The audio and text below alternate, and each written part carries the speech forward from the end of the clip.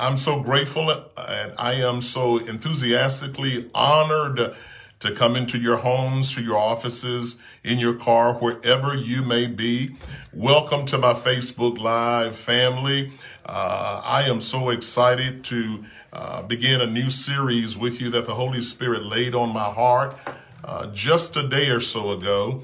And I'm going to be teaching on this platform that I have limited time, but you'll be able to get the exhausted information and this teaching that'll be uploaded to YouTube, Twitter, Facebook, Instagram, Apple Radio, iHeartRadio, Pandora, and Spotify.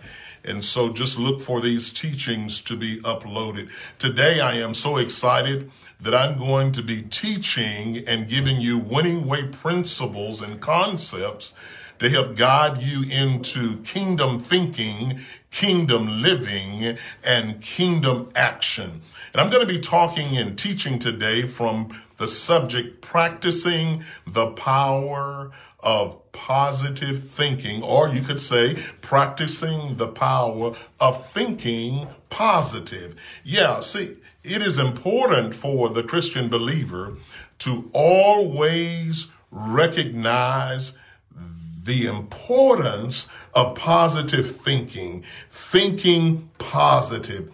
That's why I wake up in the morning and the first thing I feed myself with is the Word of God. Because you have to realize that the enemy comes to kill, steal, and to destroy. But God said, I have come that you may have life and that you may have life more abundantly. And so today you really have to decide and make up in your mind that you want to live an abundant life. So I'm going to give you winning way concepts to help you today. So tell yourself, starting today, I am going to practice the power of thinking positive. Now, let me make this disclaimer. It is not an easy process. It's not a claim it and receive it process. You have to have some corresponding actions for this methodology to work.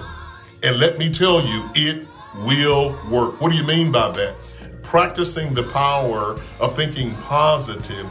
That first word, practice.